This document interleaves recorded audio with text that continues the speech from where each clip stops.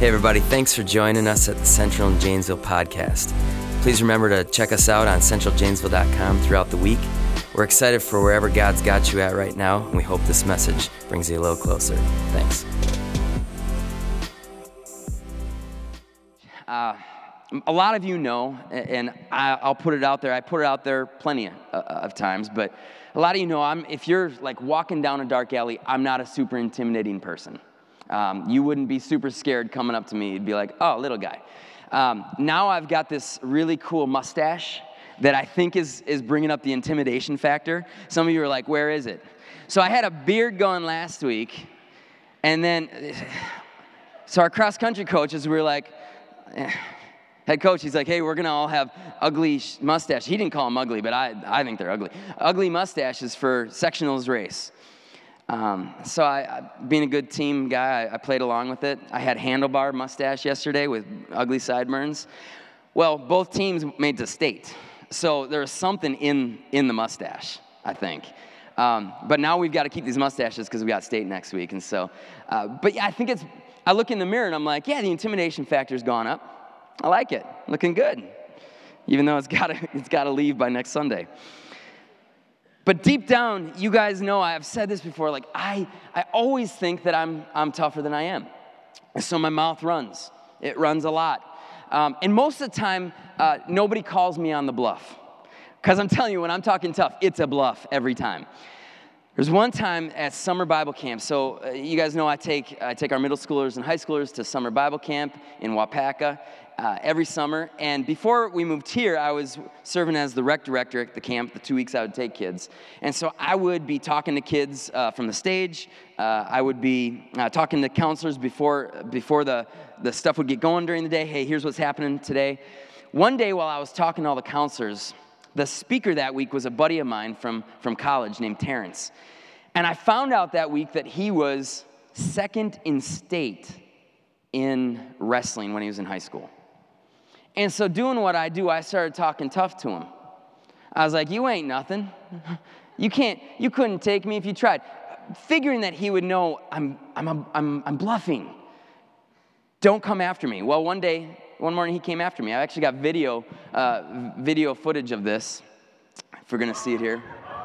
So I'm on the bottom right now. He got me down in like 3 seconds. Everybody's cheering. I got mad. I hit the floor. Walking away, and somebody's like, rematch. And I heard it, so I came after him. And it didn't go very well. Gets me down again. And then this is actually super embarrassing. He just lifts me up like I ain't nothing. Could have killed me right there. Yeah. And see, here's how I know I got bad friends. Everybody's cheering. Like, what you cheering for? That guy just about killed me. Either I need better friends or I need to stop talking altogether. So yeah, I think I'm stronger than I am, and this guy, he humbled me that day. But I think a lot of us, we think we're stronger. We think that we're a little bit more capable in certain areas than we actually are. I think that's a human trait. We see ourselves as the hero in the story a lot of the time. Talking with people sometimes, they'll talk to me about things in their life as though they think I was there, and I'm like, I have no clue what you're talking about. There's like this self-centered thing that we have in us that we think everybody's watching us like we're the Truman Show, like we're the center of everything. And sometimes that happens when we read Scripture.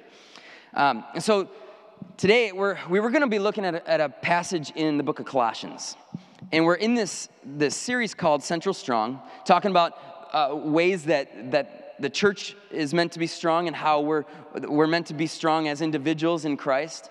And today what we're talking about is our strong Jesus. And this passage in Colossians, it was a great passage for talking about a strong Jesus. But then I looked ahead at our series that we're doing in January, and we were going to be going out of the exact same passage about 3 months from now. And I'm like, I don't think I can do that. I don't think I can do probably not even one good message out of that passage. So let's do something different. And I got to thinking, okay, what's a story, a passage in Scripture that shows us our strong Jesus? It just so happened that this week at Kids Midweek, we did the story of David and Goliath. I love the story of David and Goliath. And I got to thinking, I'm like, I think that's where we should go. And the truth is we've been in the New Testament a lot here lately at Central. So much so that somebody came up a few weeks back and he was like, hey, Kellen, do we ever preach the Old Testament? And I was kind of taken aback. I'm like, of course we preach the Old Testament. And I was thinking about it, I'm like, oh my goodness, we haven't in a long time. A few years back, we did a series, the Jesus Storybook Bible, did a ton in the Old Testament there. We actually did this series, this story, the David and Goliath story back then, but it's been about 3 years, and half of our church is new since then. So I figure, okay, I'm not going to preach the exact same thing I did 3 years ago, but let's go to this story, because here's what I want you to know. The Old Testament is not just a random group of stories about heroic people. The Old Testament continually points forward to the person of Jesus. That's what everything in the Bible is about. It is pointing us to who Jesus is. And you might say, okay, if we're talking about a strong Jesus today, why are we going into the book of, 1 Samuel, the story of David and Goliath? Jesus isn't even in that story. I don't want to give all away what I'm going to go to, but I believe Jesus is in this story. And the story of David and Goliath, it's no different than the rest of Scripture. It isn't a story that's meant to show us just David as a person. It is meant to point us to who Jesus is. And so we're going to go through this story a little bit. It's going to take a little bit more time than maybe most of our Bible stuff does typically.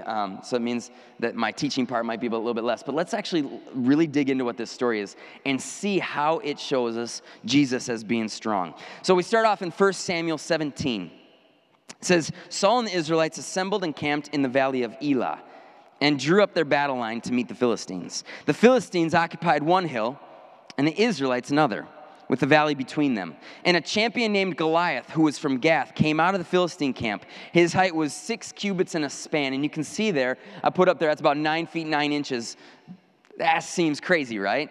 9 feet 9 inches, that's the height of a basketball hoop. It's the height of the crossbar on a field goal post. It's like 3 inches less, but it's essentially, okay?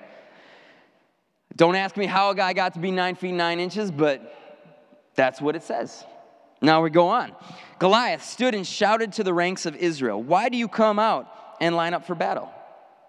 Am I not a Philistine, and are you not the servants of Saul? Choose a man and have him come down to me. If he's able to fight and kill me, we will become your subjects. But if I overcome him and kill him, you will become our subjects and serve us. Then the Philistines said, this day I defy the armies of Israel. Give me a man and let us fight each other. On hearing the Philistines' words, Saul and all the Israelites were dismayed and terrified. All right, so this tall dude is putting the fear of God into this Israelite army. For 40 days, they've been standing up on a hill. Goliath comes into this valley and shouts up a bit. And they just stay up on the hill. They can't get themselves to come down and to fight this dude. And now David's 3 older brothers, he's a part of that Israelite army. And they're at war, they're standing there like cowards, and David is back home because he's one of the youngest ones, and he's tending to the flock of sheep that he always does as a shepherd. But one day his dad pulls him aside and he says, hey, David, I want you to go take some grain, some bread, some cheese to your brothers. Here's the thing. I love how detailed that is, because the detail in that shows us that there's probably a lot of truth in what this story is. So his dad's saying, you got to go take all this food to your brothers. They're probably hungry. So David goes to his brothers, and he sees them up on this hill, and he actually breaks through the ranks to get up towards where his brothers are because he wants to see how they're actually doing. And at that time, Goliath comes out and he makes one of his challenges, his daily challenge to the Israelite army. And David starts asking questions. It says that David asked the men standing near him, what will be done for the man who kills the Philistine and removes this disgrace from Israel? Who is this uncircumcised Philistine that should defy the armies of the living God? He sounds like me when I was talking to Terrence a little bit. Like just this little guy spouting off his mouth. And what they tell him is, they say, hey, David, the king is going to give his daughter in marriage to the guy who can defeat him. He's going to give him great wealth. That person's never going to have to pay taxes ever again. And at that point, that's when David was like, I'm in. Never have to pay taxes? Yes. Let me take the guy. His brother Eliab got really mad. He heard that David was going around asking questions, and he was getting mad at David. Well, it got all the way to Saul that this young boy was in the camp, and he was asking questions about this Goliath and who was going to take him out. And so Saul then summons David to him, and David gets really gutsy. It says this, David said to Saul, "Let no one lose heart on account of the Philistine. Your servant will go and fight him." You can all imagine what Saul was thinking and the face that he made probably at this point. Saul replied, "You're not able to go out against this Philistine and fight him. You're only a young man, and he has been a warrior from his youth." Now, I forgot to look up what they think David's age probably was, but based on everything that we know, I'm guessing he was probably like a 15-year-old boy at this point. He's a young dude. But David says to Saul, "Your servant has been keeping his father's sheep. When a lion or a bear came and carried off a sheep from the flock, I went after it and struck it and rescued the sheep from its mouth. When it turned on me, I seized it by its hair, struck it, and killed it.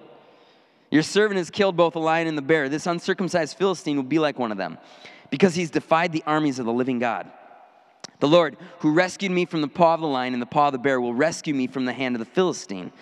And Saul said to David, "Go, and the Lord be with you." I still don't know why Saul agreed to this. Like, that's one thing I can't figure out. I don't know if it was God changing something in his mind or what. But he changes his mind, and he gives all of his war gear to David. He's putting it on, and the stuff's too heavy. David can't even walk. He's just a little dude. And all David does is he goes and he walks down to the stream.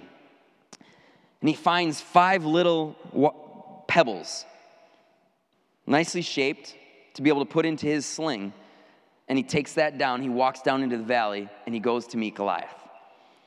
I'm telling you, the guts this dude has, it still astounds me when I think about it. And Goliath, as he sees him coming down the valley, he laughs at David. And he says, "Am I a dog that you come at me with sticks?" And the Philistine cursed David by his gods. "Come here," he said, "and I'll give your flesh to the birds and the wild animals."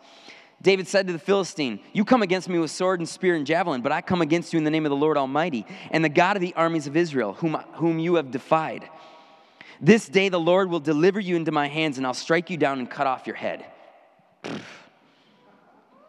That's gutsy. I love this guy.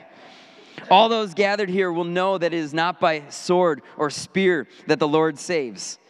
For the battle is the Lord's, and he will give all of you into our hands." As the Philistine moved closer to attack him, David ran quickly toward the battle line to meet him. Reaching into his bag and taking out a stone, he slung it and struck the Philistine on the forehead. The stone sank into his forehead, and he fell face down on the ground. So David triumphed over the Philistine with a sling and a stone. With a sword in his hand, he struck down the Philistine and killed him. I'm telling you, there's a lot of that story that you don't say when you're talking the story out to kids. Probably the part that even more so, after this, it got even awesomer. He went and he took Goliath's sword and he cut off his head. He took his head and he walked it with it to Jerusalem. Like, what are you doing, David? That's a crazy story. But what's really cool, too, is you see this. It also says that after that happened, the Philistines ran away, and then all of a sudden there was courage in the Israelite army, and they chased after the Philistine army. We'll probably get back to that at some point. Okay, so before we go any further, I want to ask you this. Who do you identify most with in this story? Who is the one that you identify with? Some of you, there might be a couple of you in here who you're kind of big, you were tall, you were a little bit of a bully growing up, and you're like, "I'm Goliath." If you're thinking that, you died in the story. Just like every bully should get beaten up at some point. Like, no, you picked the wrong person to identify with, okay? But if we're being honest, most of us, we at least want to identify with David. David's the hero in this story. David fits our hero complexes that most of us have.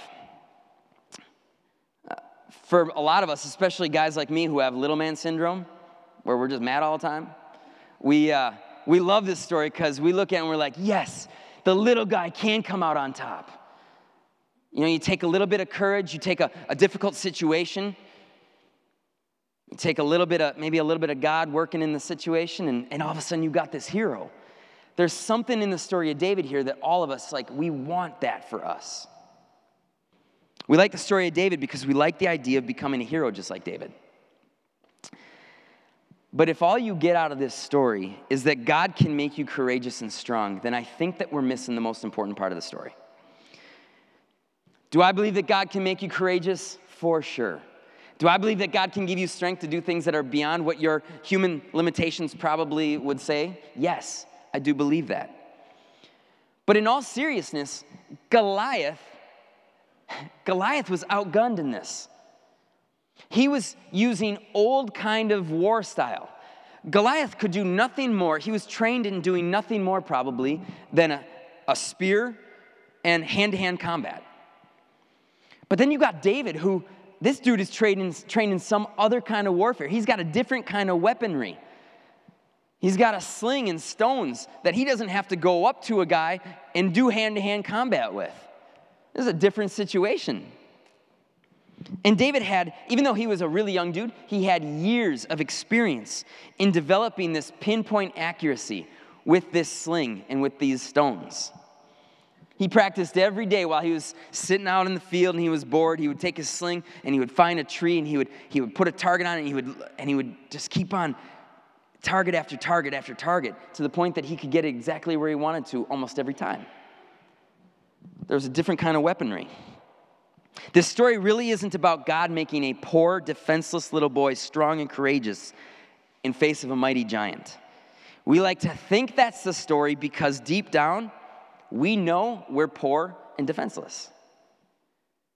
We like to think that God can make me into absolutely anything that he wants me to be, that I can do whatever I need to do, that I can be the answer to all of my problems. That's why we like being David in this story, because David answered the problems. He became the answer. I want to become the answer. But this story is actually meant to show us that we can't always be the answer to all of our problems. The story is meant to show us that sometimes it takes somebody else to come in and to be the one to give us victory. So, who is it that we really should identify ourselves with in this story? Maybe you've figured it out already. There's really only one other group of people in this story. We are the scared Israelite army who's being paralyzed with fear in the face of what we know deep down we can't do on our own. If you've never seen yourself as anybody but David in this story, I want to just challenge you this morning. Look at yourself as the Israelite army for a little bit. Again, you think about this. The Israelite army, they were trained in the same kind of warfare that Goliath was. They were trained in hand-to-hand combat that was close combat. Now, if that's how you're trained and you're seeing Goliath down there 9 feet 9 inches tall, ain't no way you're going down there. I hate it when people, when I'm pretending to fight with people and they just stick their hand out and it goes on my forehead and I can't reach them. Like that's the way David would have been with Goliath right here. I just, come on, Goliath, and he had just been laughing. This army needed a different kind of person that was trained in something different to fight Goliath. It's why they needed David, but it's why they also thought David was crazy, because here's the thing. They had never seen another kind of combat. This army they needed a different kind of training, a person with a different kind of training, with different capabilities than what they had. And here's the truth. The truth is that I doubt that all of those guys up on that hill were cowards. These guys were probably warriors. But I think what they were is they were realists. You know, I think a realist, I remember a time back when I was in college playing basketball. I played 1 year at my Bible school. And there was one day our coach was running us like crazy at the end of practice. There's this one drill where maybe you know what a grinder is, like free throw line and back, half court back, free throw line back, full court back. And then on top of it, it was 5.5 full lengths of the court. And he was making us do it in, I think, under a minute 12 or a minute and 15 seconds. And I'm telling you, if you've ever tried to do it, it's really, really hard. And so myself and maybe 3 other guys, the first time that we did it, we got under the time that coach wanted us to be under. And so he's like, again, did it again. And it was like me and another guy, we got under the time and nobody else did. again, and kept on doing this. And he's like, you're going to do this until you all get under the time. And finally, after about, I don't know, it felt like the 1,000th time we've done this, one of my teammates, a guy named Rick, he finishes it, and coach goes, again. And Rick is like, Coach, we can't do it. And coach is getting mad now. He's like, what do you tell me you can't? You can do anything. Rick just looks at me, he's like, Coach, man, I'm just being a realist. We can't do this. And I think I laughed because it was really awesome. And actually something sparked in Coach because I don't think he made us do it anymore. I think he just wanted somebody to be real, okay? And I think that these Israelite army guys, I think that they were just being realists. Like, we can't do this. Not one of us can go down and fight Goliath and have it work out well. We make the mistake all too often in thinking that the Bible is a story that is meant to tell us how amazing we can be. You know, these Israelite guys, if they really were following God and trusted in God, they would have been able to go, no, they were being realists. They would have lost. They didn't have the training. They needed somebody else to come in there. And a lot of times we think as Christians, like, the Bible's supposed to tell me like how awesome I'm supposed to be able to become. And so then when we don't become that, shame sets in and despair sets in and doubt sets in. See, the primary purpose of God's word is not to show you how to become better. It's to show you how Jesus is always the better answer than we are. It's really important that we understand that. Because there's going to be days, every single one of us, where we're not going to become better. Notice when the Israelites actually got courageous. I want you to remember when they actually got courageous in this story. I said it at the very end. It was when they saw Jesus, David, step in, and he did for them what they couldn't do themselves. Likewise, Jesus, in his sacrifice, he does something for us that we can't do ourselves. We will never be able to be our own rescuers. When it comes to our sin, we will never be our rescuer. And we're never going to have that courage and that strength in this life that we're called to have until we start to see that Jesus came in and did for us what we couldn't do for ourselves.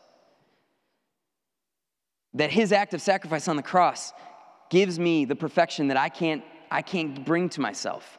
It has to come through Jesus. When Christians walk around identifying themselves as a David rather than as one of these supposedly cowardly army guys, we actually can become really awful representations of Jesus. When there's even a hint of spiritual pride, that, hey, my religion makes me better than the person next to me. When there's even a hint of that, we really do a lot of disservice to what the gospel, the good news of Jesus, is all about. But when we have a real relationship with Jesus, we start to see that his goodness far outweighs any goodness that I have in myself. In fact, we start to see that I don't have really any goodness in myself, that I have to get it all from him. I'm lucky to have a relationship in my life, and I talk about this a lot. Somebody who just is way better at being nice to people than I am. I would never claim, and my wife would never claim that she's perfect, but she is just better at being kind to people. And what happens is I tend to see in her kindness that I don't always live out myself. And it helps me to start to learn what it means to live out kindness a little bit better. That relationship where we can start to see something better than ourselves, it helps to change us a little bit. But sometimes I get insecure, and when I feel like I haven't treated people well, I've actually, in my own brain, I've said this before. Well, I can't be so bad because Crystal married me, and she's like the nicest person I know. And that's twisted, right? But we do that as Christians. Well, I got to be okay because I follow Jesus, and so I must be pretty okay, right? The way that I deal with people, the way I treat people, the way that I must be pretty far along. Just because you're a Christian, it doesn't mean that you have figured out how to live right all the time. As we follow Jesus more closely, I think that does happen. But I just want to put this out there. Can we please stop thinking that we are David in this story when we read it? And can we realize that we are the cowards up on the hill who needed someone who knew what he was doing so that he could come in and rescue us? David is an example of Jesus to us? Can we stop treating people as if we have all the answers when Jesus is the one who has the answers all the time? I think we do a real disservice to the legacy of Jesus, to the gospel, to the good news that people could hear and turn their lives over to Jesus if they heard it the right way. We do a disservice to that when we make ourselves out to be the high moral ground. We're not that. Jesus is, and we need to point people to Jesus. The real life battle, the real battle in life isn't to try and become a hero. It's to admit that we are the furthest thing from being a hero. See, I'm not the moral hero. Jesus is the moral hero. I'm not the rescuing hero. Jesus is the rescuing hero. I'm not the courageous hero. Jesus is the courageous hero. I'm not the hero of kindness. Jesus is the hero of kindness. What happens is when I confuse myself in any area like this, I actually become more like the anti-hero. If you've watched superhero movies, you know there's always a villain. And really what they do is they become like this anti-hero. And if you notice, if in a lot of those movies, the anti-hero actually thinks that they are doing something good. If you're a Marvel fan, Thanos actually thinks that he's doing something good by taking out half the population of the world.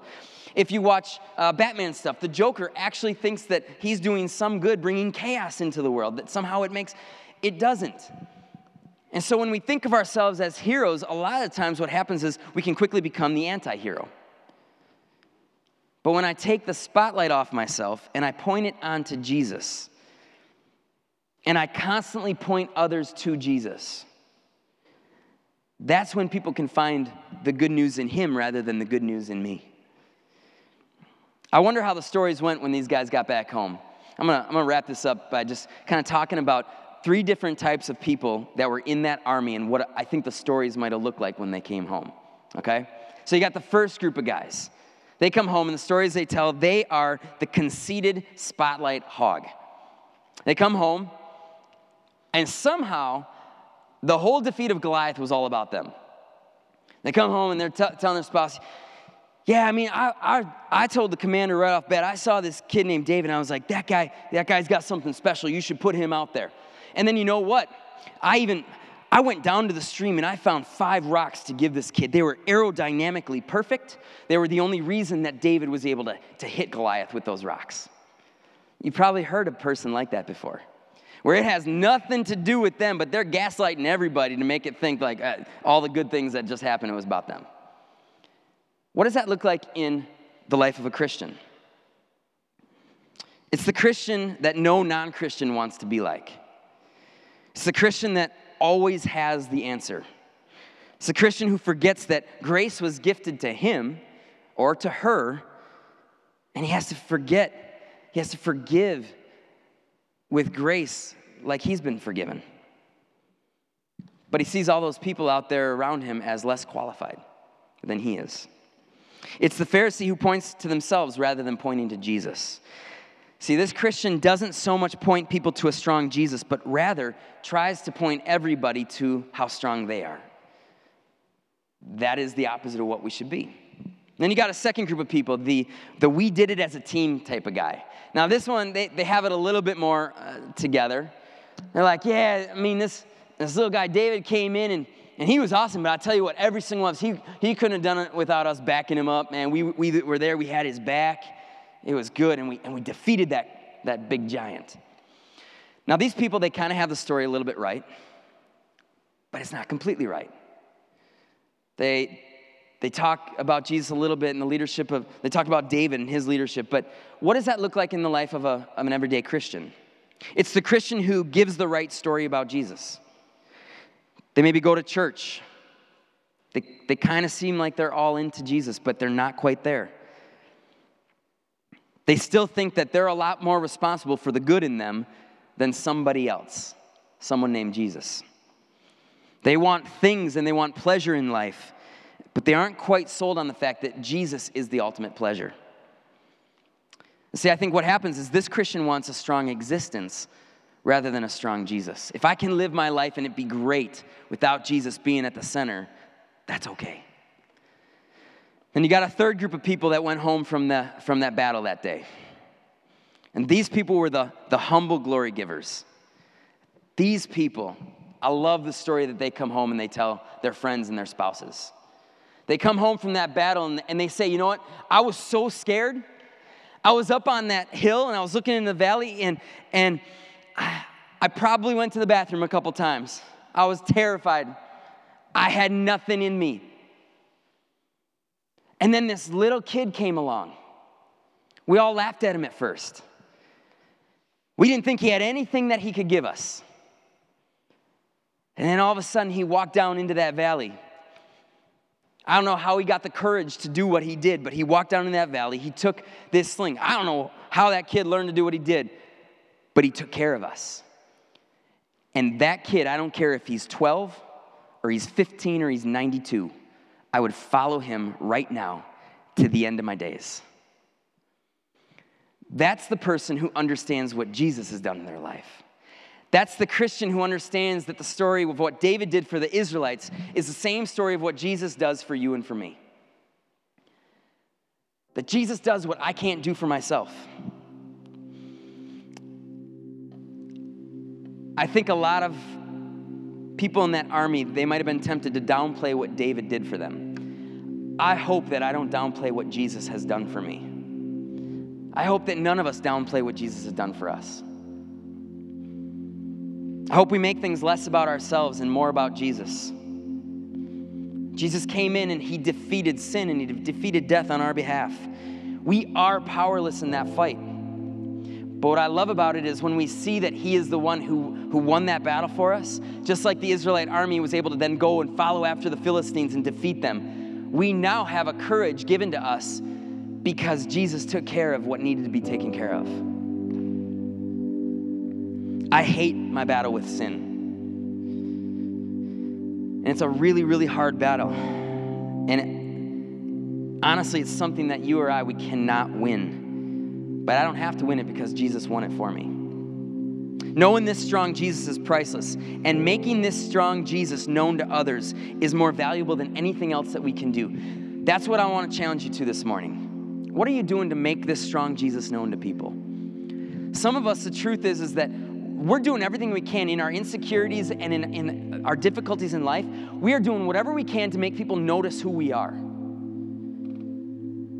You know, you want to do really, really good in your job because you want to be noticed by people. You want your yard to look better than everybody else. So everybody wants to notice it. Okay, that's my issue. It might not be your issue. But we want to be noticed. And the truth of the matter is,